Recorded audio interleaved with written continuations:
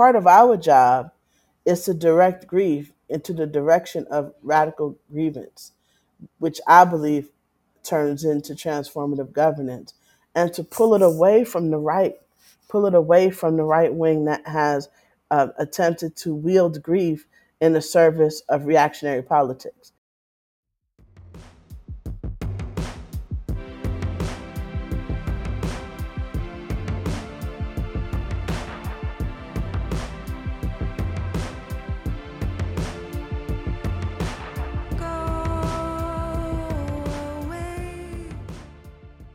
Greetings and welcome to the Emergent Strategy Podcast, hosted by the Emergent Strategy Ideation Institute.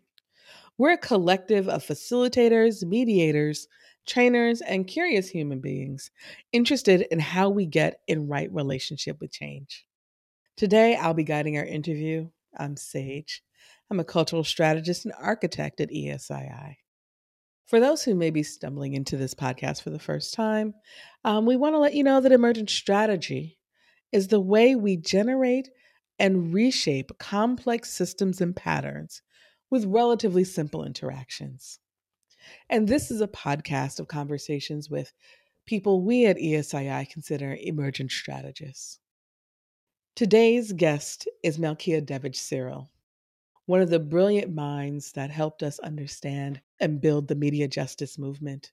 Writer, poet, movement strategist, organizer, producer of amazing events and gatherings. So many things I could say about Malkia Devich Cyril. And we are so happy that you said yes. Welcome, Mac. Welcome to the Emergent Strategy Podcast. How are you doing today? Well, I'm really glad to be here. Today I'm celebrating the anniversary of my mom's death with my family, and this is the only thing that I agreed to do on this very sacred day. So I'm really happy to be here, and I love the work y'all do. Well, thank you so much. We feel really honored to be the activity that you've taken on the day, and given what your mother has offered the world in terms of her life as a Panther. And I should have put that in the intro because I know that's important to you, and I always like saying a Panther cub. You know, That's right. that's what Yes. Panther Cub all day. Mac, one of the things that when we developed the podcast, we just started making a list of people like, ooh, these are people we think are out here in the world moving in ways that are aligned with emergent strategy principles and elements. And in particular, we were like, the elements of resilience, interdependence, the thinking about generating more possibility. I feel like I'm about to list them all. These are things that I see in your work that we lead us to say, hey, Mac is an emergent strategist. Do Mm-hmm. you accept that premise? I do. I feel like, one of the things I love about the concept of emergent strategy is that it relies very heavily on the agency of the doer. It allows me to make meaning and sense out of whatever is happening at the time. And that's how I like to live. That's how I like to do my work, Mm-hmm. is in sense making right at that time. So I love the concept of emergent strategy, and I'm happy to be considered an emergent strategist. Yeah, put the label on me. Go ahead. We sure will. Come on in. Hmm. We got cards and everything. Just Thank you. I love what you're saying about it's in the doer. It's not a field of study, right? Like in a sort of like esoteric way. It's like it's in a practice. Right. And so I'm curious Hmm. about how you're thinking about the time we're currently living in. Like, how are you making meaning of that? And how is emergent strategy supporting you making meaning of the times we're in right now? That's a good question. I mean, for me, I feel like I'm a witness to infrastructure collapse. I'm a witness to the natural evolution, destructive evolution of, a very fallible economic system.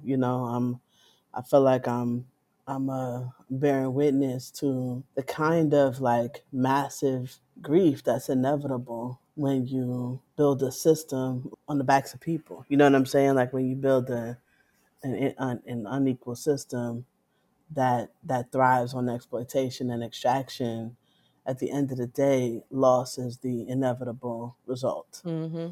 And so I make sense of this moment in terms of understanding the mass nature of grief in this moment, Mm. and that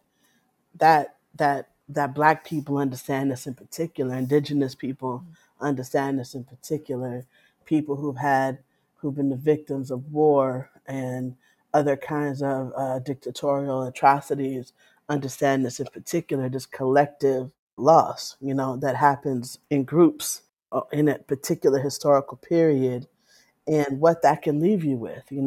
In South Africa, the movement against apartheid was suppressed for a decade, and the grief that comes with that Mm-hmm. suppression, with the extraction of people from a community, imprisoning them. Like, our grief can go one of two ways. In this moment, our grief can make us more reactionary.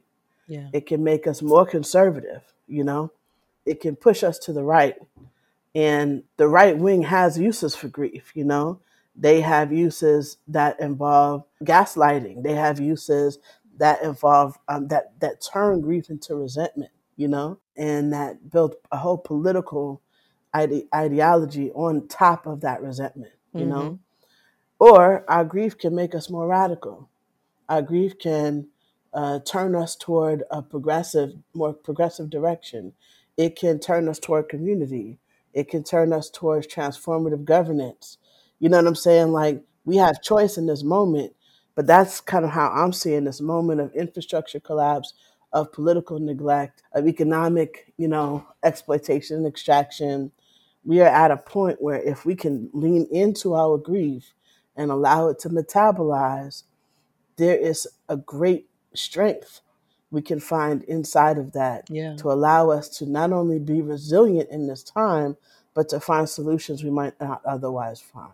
Thank you for that. Hmm. I'm curious, Mac. There's a way in which you place grief in a multi-layered political context, which I think is a well, it's radical.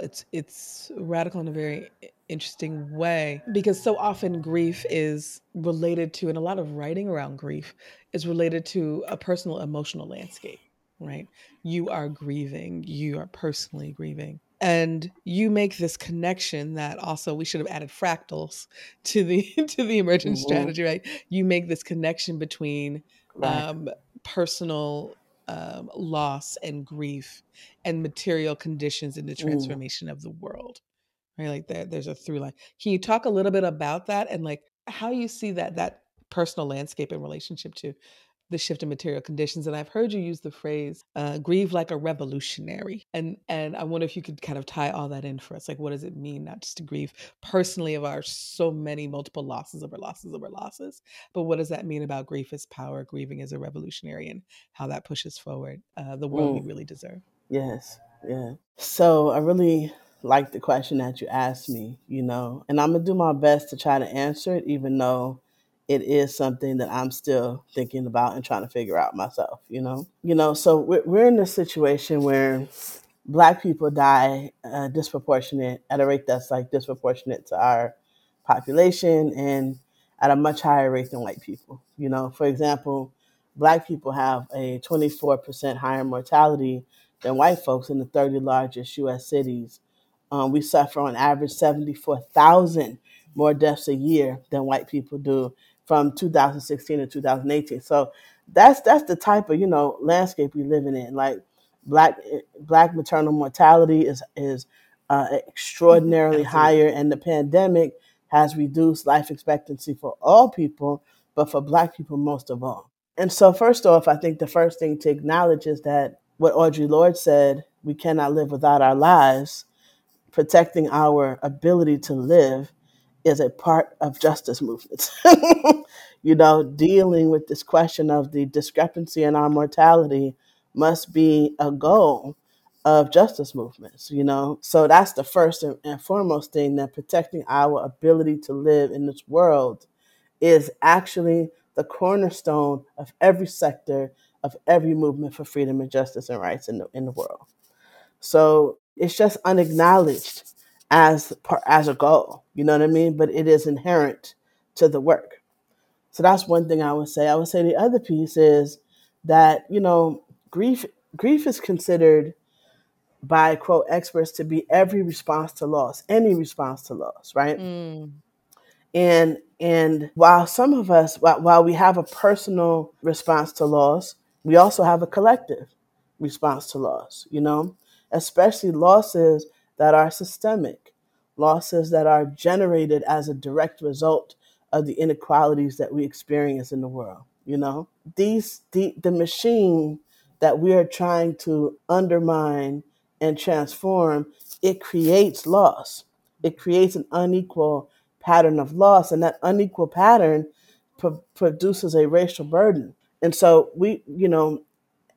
so recognizing that loss is inherent in inequality, that liberation requires that we think about loss in a different way. That means that number one, we have to understand loss to be a collective experience, not just a personal one. Capitalism wants us to make it personal, wants us to make it private, something that in fact we have to shoulder on our own. But it isn't that. That's why Emmett Till's mother opened up his casket, because she understood that her son's death was part of a pattern of the lynching and murdering of black people in the South and beyond. You know what I mean? Like, she Mm-hmm. opens his casket so that she can have his death spark a movement. The deaths of Trayvon Martin, the deaths of Michael Brown, these deaths, were not just mourned by their parents and families. These deaths, Breonna Taylor, all of the people that we have witnessed in the media be killed by police, it is actually loss that sparked the movement Mm. against police violence, right? But we don't think about the part of it that is lost. This is a collective experience of grief, and so we have to think about it that way. The other piece is that it's not just an experience either. Even as a collective one, it's not just an experience at all. It's also a landscape for struggle. It's a landscape for political praxis. Grief isn't something that happens to us. It's something we make. It is a response. It is something we generate, and because we generate it, there's agency in Mm-hmm. grief. And if we can really dig into that agency, then we can wield grief in the fight for freedom, in the fight for rights, in the fight for justice. This is a way of actively engaging with grief as part of a movement. And I don't know if this is making sense, but that's how I understand it. I understand also that, like, we're in a moment where, like, the scale and complexity of the interlocking crises that we're facing doesn't just create a current context of traumatic grief. It's sitting inside a generational context of traumatic grief, right? But it also presents this opportunity that we have to deploy new, grief informed change models, right? That have the power to accelerate fights for racial justice and to strengthen, the movements that are related to it. Out of grief, we practice mourning, radical mourning. You know what I'm saying? We There's work in mourning because, okay, let me say this: because there's a relationship between death and democracy, there is clearly a relationship between grief and grievance, between grievance and governance. You understand what I'm saying? So part of our job is to direct grief into the direction of radical grievance, which I believe turns into transformative governance, and to pull it away from the right wing that has attempted to wield grief in the service of reactionary politics, Mm-hmm. in the service of domestic terror. You understand what I'm saying? That's that's part of how I see grief as a part of social movements. It's how I see grief as a tool for our liberation. I'm a keeper of the moon, and you'll never be alone. Revelations coming true, blowing smoke rings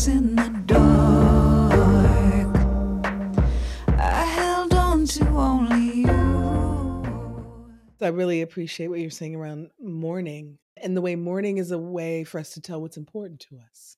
So as someone, I know you as someone who also thinks very deeply about culture and our collective culture. What does that mean about how we move through the world? Like what are the cultural cues on how to treat each other, how to be in the world together? Grief and mourning can help us shape our cultural offerings, help us shape our ways of being together because it tells us what's important to us. That's right. That's right. And the thing is that, the right knows this, the right knows this. And right wing populism has been doing its work to try to displace the weight of grief, right, with the energies of grievance. You know what I mean? They've been trying to replace grief with rage and resentment. You feel me? And so, and I'm talking about, let me say something about this grief that they're trying to replace. Okay. We're talking about the perceived losses by white people, at all class levels, all levels of class, and in all parts of the country. Okay, the perceived losses of status, the real losses that everyone is experiencing in this economy, but for them get turned into a form of resentment. You know what I mean? The thing is, if we can Mhm. understand that what everyone is experiencing is a kind of grief, they're reacting to losses, both real and perceived, then that changes how we think about justice. It places more it requires that we place more emphasis in our movements on belonging. It requires Mhm. that we have as much emphasis on belonging and safety as we do on material change, if that makes sense. That's that Mhm. because that's if No. grief is really the root cause of resentment and can be the root cause of radicalization, then belonging is the medicine. Belonging is the medicine. Vulnerability is the strategy, right? Like you were referencing Mamie Till and what it means to grieve around grief and loss publicly. And anyone who is aware of how you've moved through the world in the last 3 years has also seen you do that personally That's right. around the public vulnerability of grief and loss in your own life. And so this conversation is, I hope, an offering for folks to understand the relationship between your political positionality and your personal lives and the ways in which you can be fighting against pushing back against racialized capitalism, me pushing back against white supremacy by opening your most vulnerable spaces to others as a strategy for us to feel grief, like the idea that you said earlier, capitalism wants to make these things private and shameful, right? Like in so many ways that we feel, that we actually feel, right? Is something that we're supposed to like pretend we don't. You just that happens over there, that happens at home, that happens in a closet. But what does it mean to bring those things out full front? Feels like it's part of a part of what it means when I hear you say grieve like a revolutionary. Like what is the revolutionary act of leaning into the transformative nature of grief? I mean, I lost my wife Alana 3 years ago, and today is the anniversary of my mom's death. She died in 2005 from sickle cell anemia. My wife died from cancer. I've cared for a number of people who through their journey towards death, and I've been at the bedside. I've been the person caring for folk in hospice, and I've lost maybe 15 people in the last 3.5 years.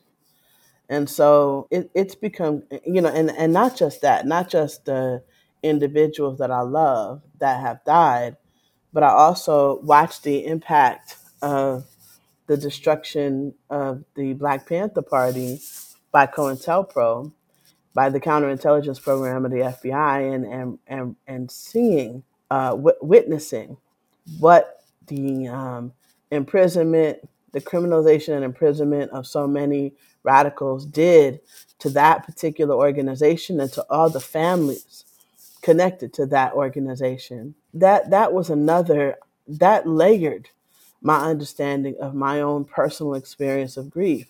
That there was a political experience of loss and grief that is woven into my personal experience of loss and grief, and that experience was collective. You know, when you fight for political prisoners your whole life, people who have been when people are imprisoned as a direct result of their political activity, particularly Black people, particularly those radicals fighting for revolutionary social change, they do hard time. They don't just do time. You know, they get placed in isolation. You know, for decades sometimes. Like the kind of the kind of traumatic loss that represents for their children and for all of us who are basically we're all their children. You know, in that movement, it makes grief. I think for for that community, grief becomes a way of life. You know, and I don't think it's just for that community. I think Black people carrying ancestral grief, Black people carrying the weight of mass incarceration, Black people carrying the reality of the racial wealth gap and the kind of poverty we experience. Black people carrying the collective awareness of police murders. Like this is something where grief becomes woven into our bones, you know? And it's not just something we experience one time when somebody dies. It's there always. It's a part of who we are as a people, and not just us either. I believe that's true for indigenous communities, you know? I think that you know, whether our grief is disenfranchised and pushed to the side and neglected by the state, by the economy, and by ourselves, whether it's criminalized, you know, where when we protest in response to our grief, when we rise up, we get criminalized and we go to jail, we get beaten. Or whether it's ambiguous. Like we have situations where we don't know what happened to our people. Even as we look back on the family line in slavery, and we don't know what happened. You know, we don't know what some of our people are. Our immigrant communities, they leave home and you know don't know what happened to their family. Maybe their family members died, maybe they didn't, Mm-hmm. but they don't know. So and instead of being crushed under the weight of this grief, we turn it into something beautiful and useful, right? We do the mourning work, you know, and so I believe that the personal experience of grief for every person uh, is a point of radicalization, Mm. is the place at which we Yeah. can become radicalized. It's the place that every organizer hopes to tap into whenever you go to the doors to speak to someone. You hope to engage with them around what they really feel and turn that into something that they will really do. Wow. Thank you. That's leading me to ask you about this turning towards we take our mourning and we turn it towards we take the feeling and we turn it towards the doing. What are you practicing right now? I mean, I have a few things that are my practice. Number one, I practice the concept of salvatore ambulato. It is solved by walking. I walk. Oh, say that again. Sal. Salvatore ambulato is Latin. It is solved by walking. Mm. And I walk. I walk to solve my problems. I walk when I can't solve my problems.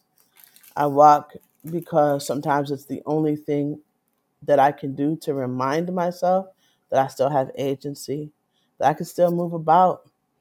No matter what else is happening to me, I have the capacity to change. And sometimes movement is something that just reminds me of that.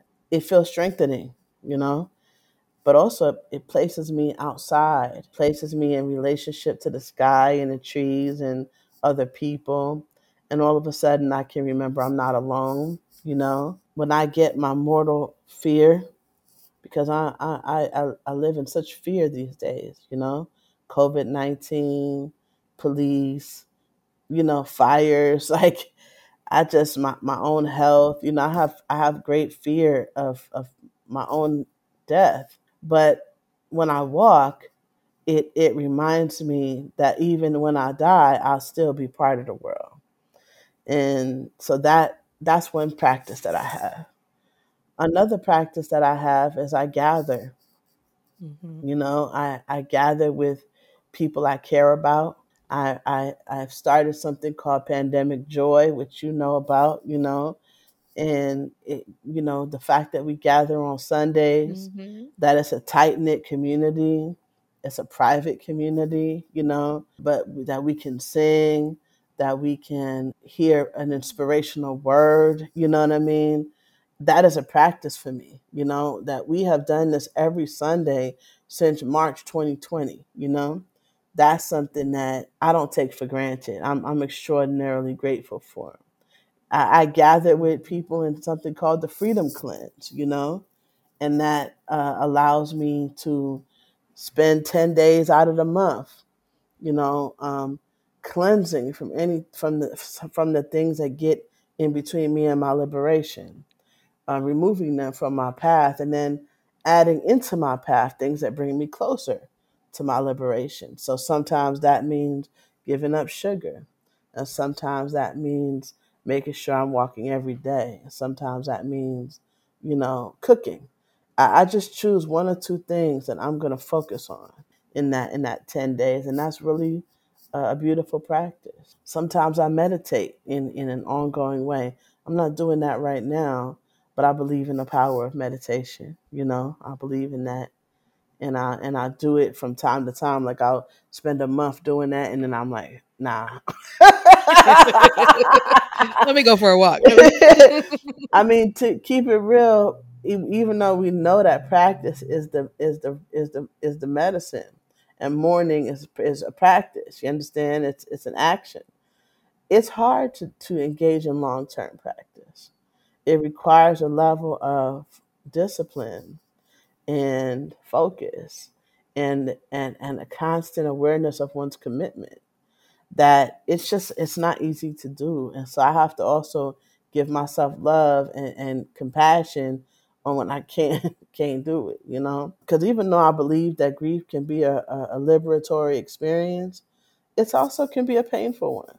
It can also be a painful one. And there are many days when I wake up and the first thing I think is, why? Oh my God, why am I here without my wife? Why am I here without my mom, without my friends? Yeah. And so practice doesn't take that away. What practice does is help me bear it, help me bear it, help me expose it, so that I'm not sitting with any of it in any kind of Mm-hmm. shame. Do you know how many people, when I would go to my grief groups before the pandemic, how many people lost their jobs in relationship to their grief, whether they couldn't go to work for longer than the bereavement leave, Oh. allotted, or whether they went to work and got into fights and arguments with people Mm-hmm. because they were grieving, and they just were short tempered, and they couldn't handle stress in that time, and they got into stuff, or they relapsed Yeah. because they were grieving. They relapsed in addictions and lost their jobs. Like, so many, Mm.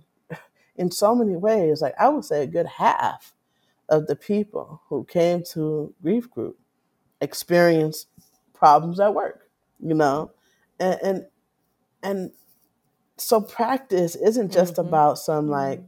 I want to feel better. Practice is what can enable us to maintain our relationships, maintain our jobs, and keep going through times of crisis.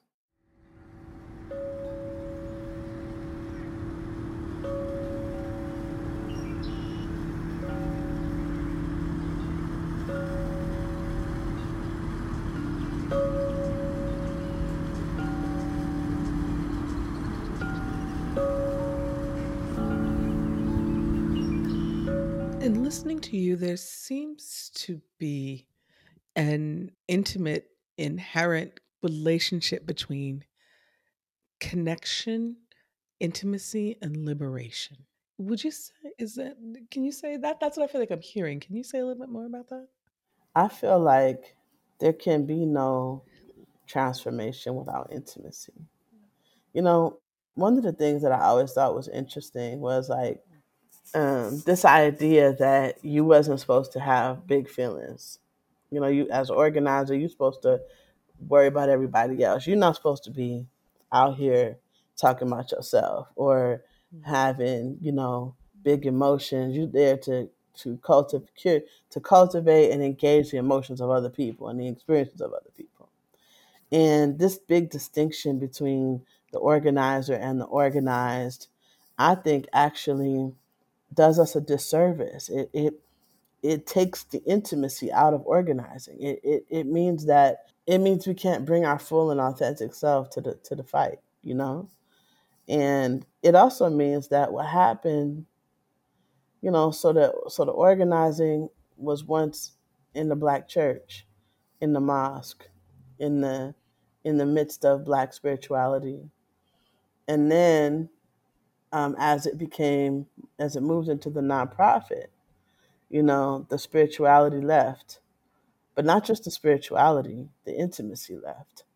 Because now it's a job, and now there's rules about how to engage. Mm. You can't hire your family, You're supposed Yeah. to do this and that.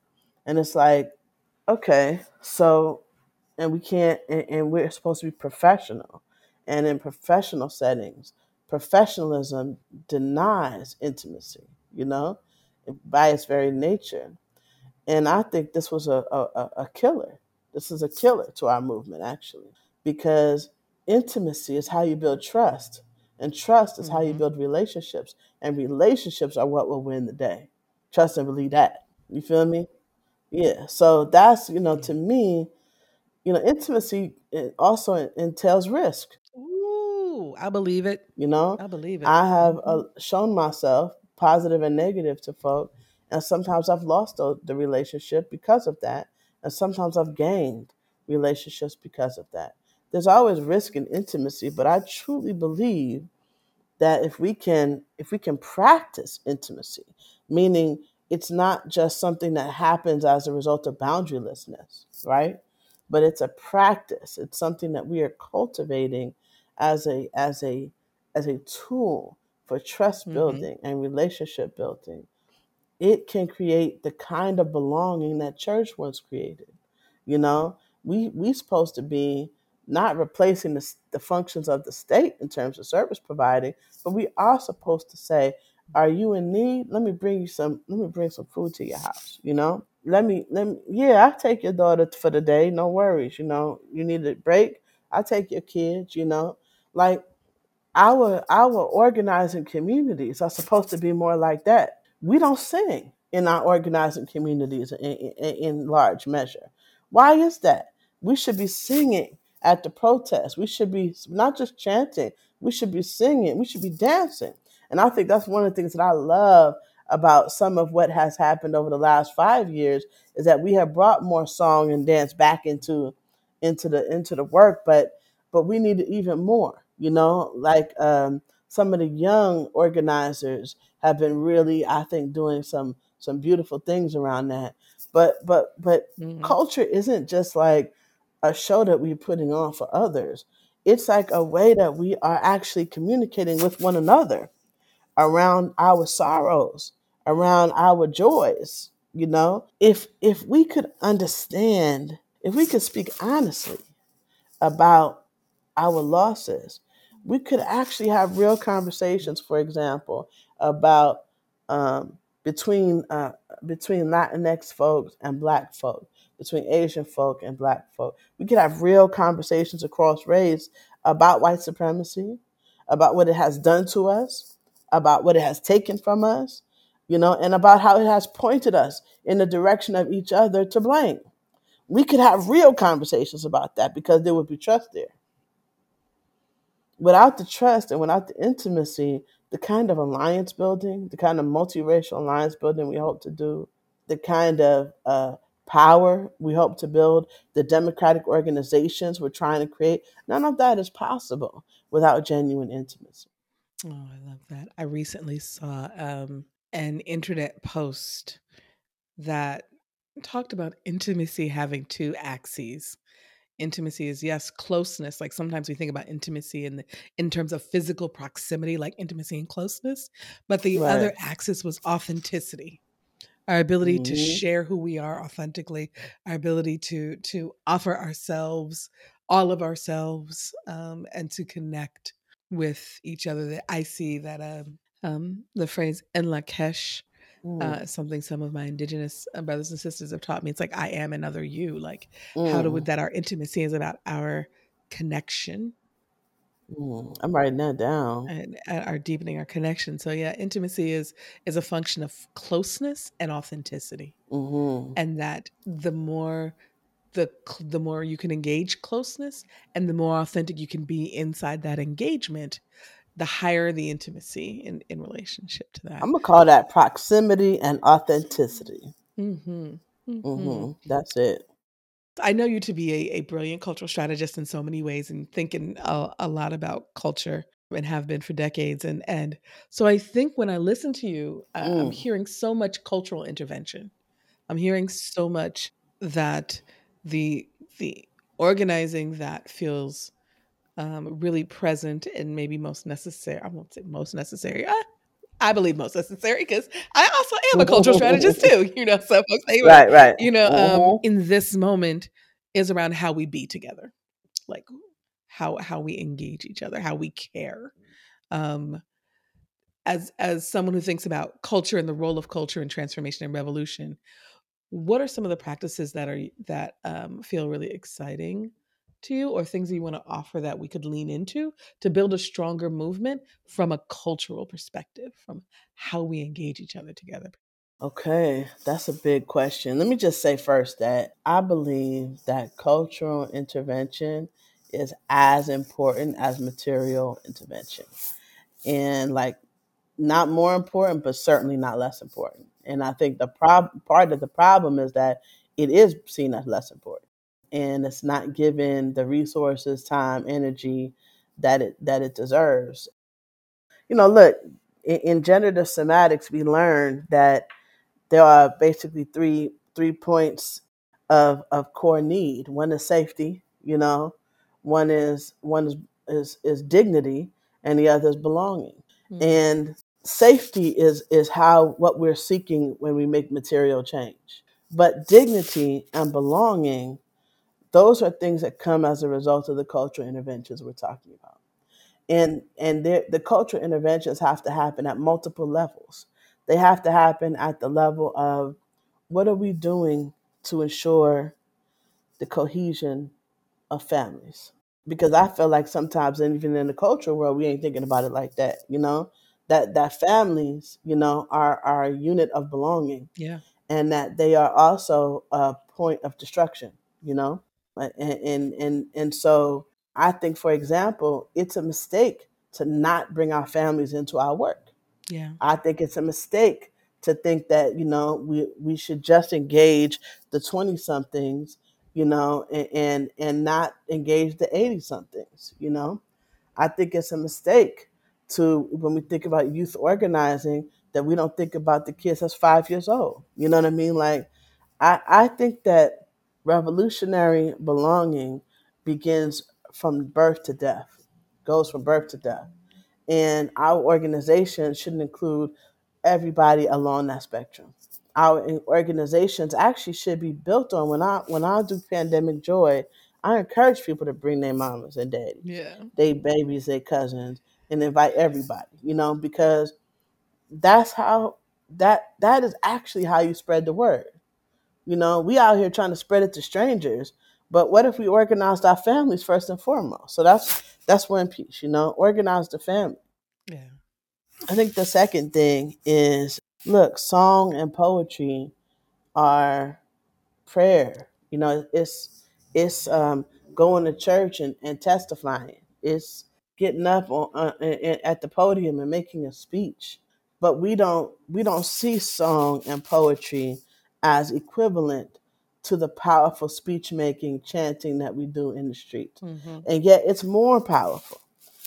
Poetry has a way of exposing truths that you couldn't say otherwise.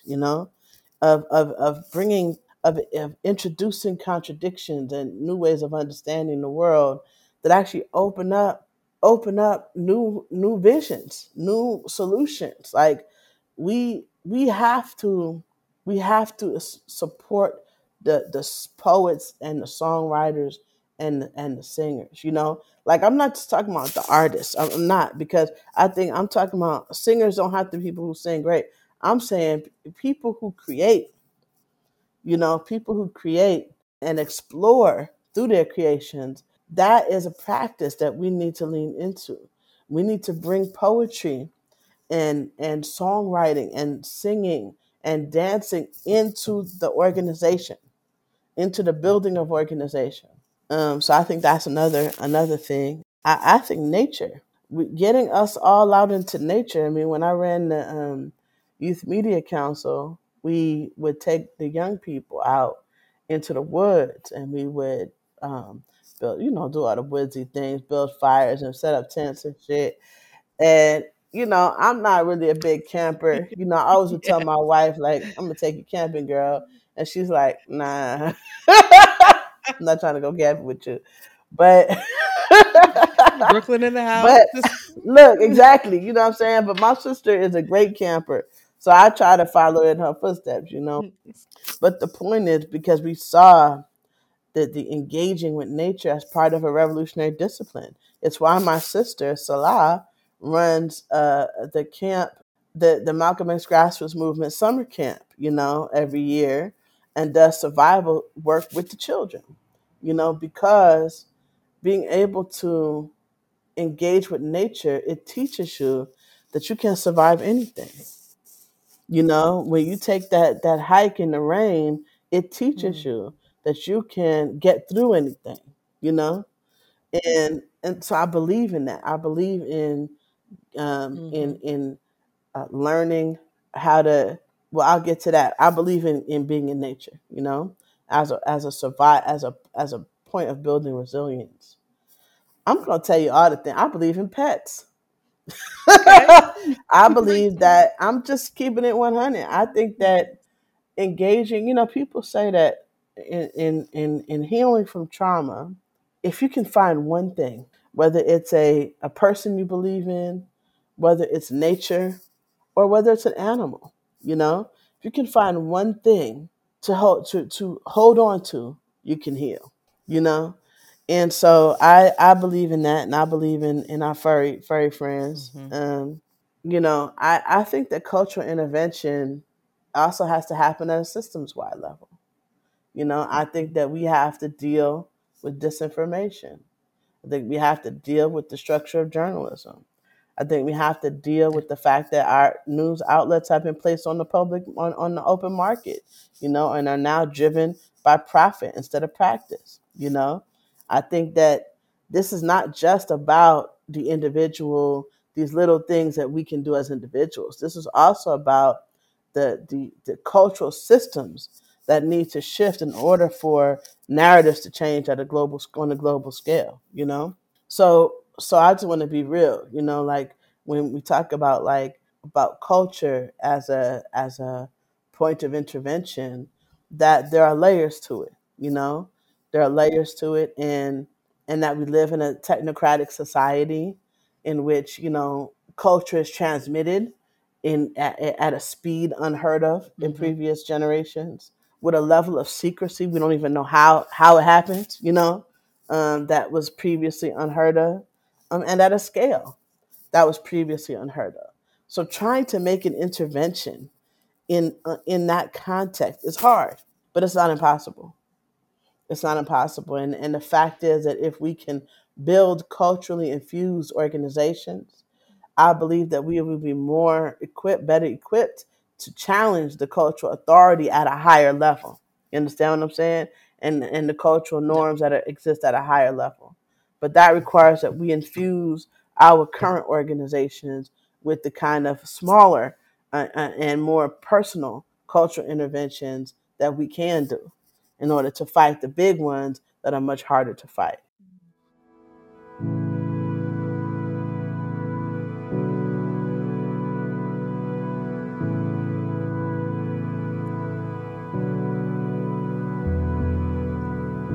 You know they call me the Night Queen, 'cause I live in the dark, and I don't let nobody near me, and I betray my heart.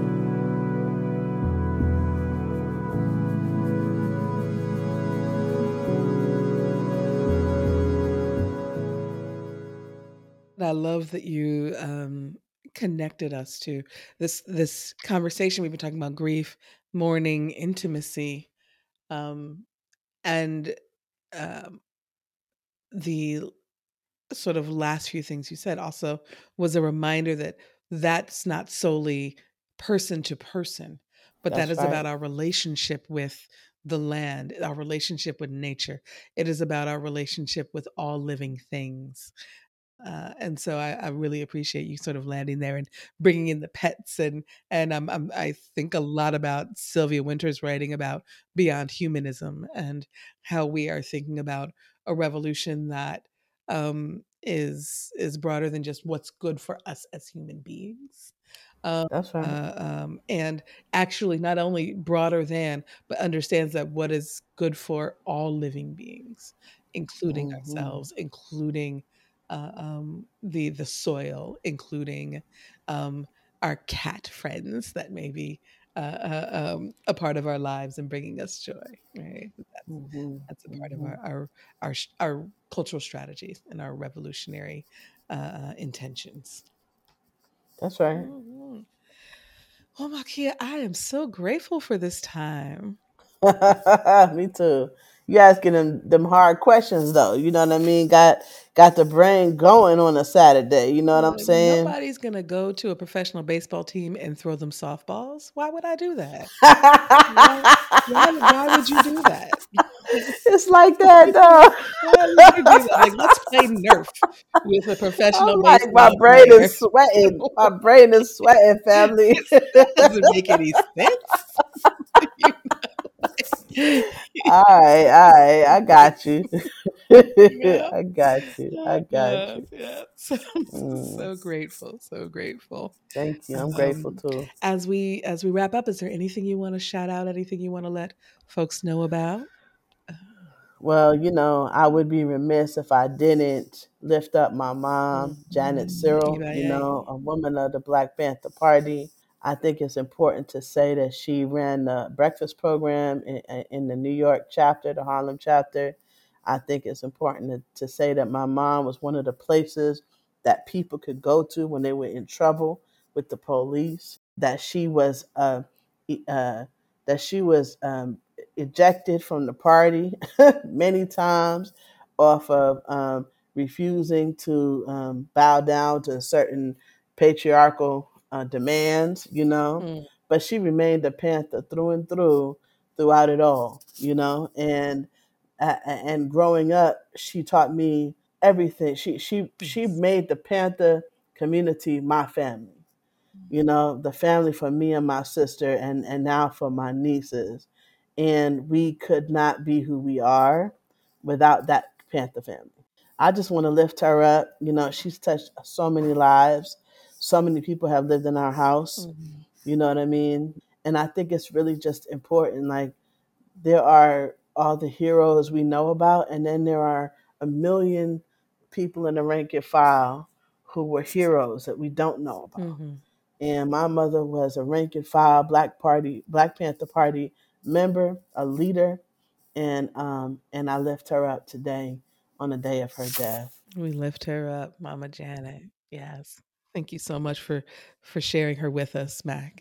That's right. That's right. Thank you.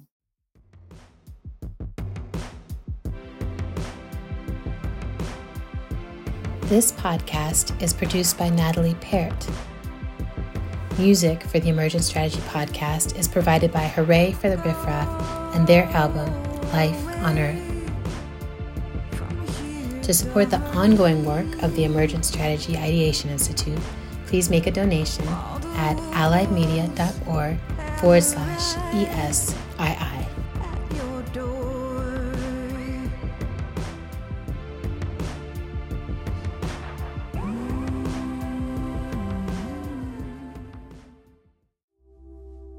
Hi everyone, this is Sage from the Emergent Strategy Ideation Institute. Just dropping in to let you know we'll be taking a little break this summer. We'll return with more episodes of Season 2 Emergent Strategy Podcast in September. Thanks for listening.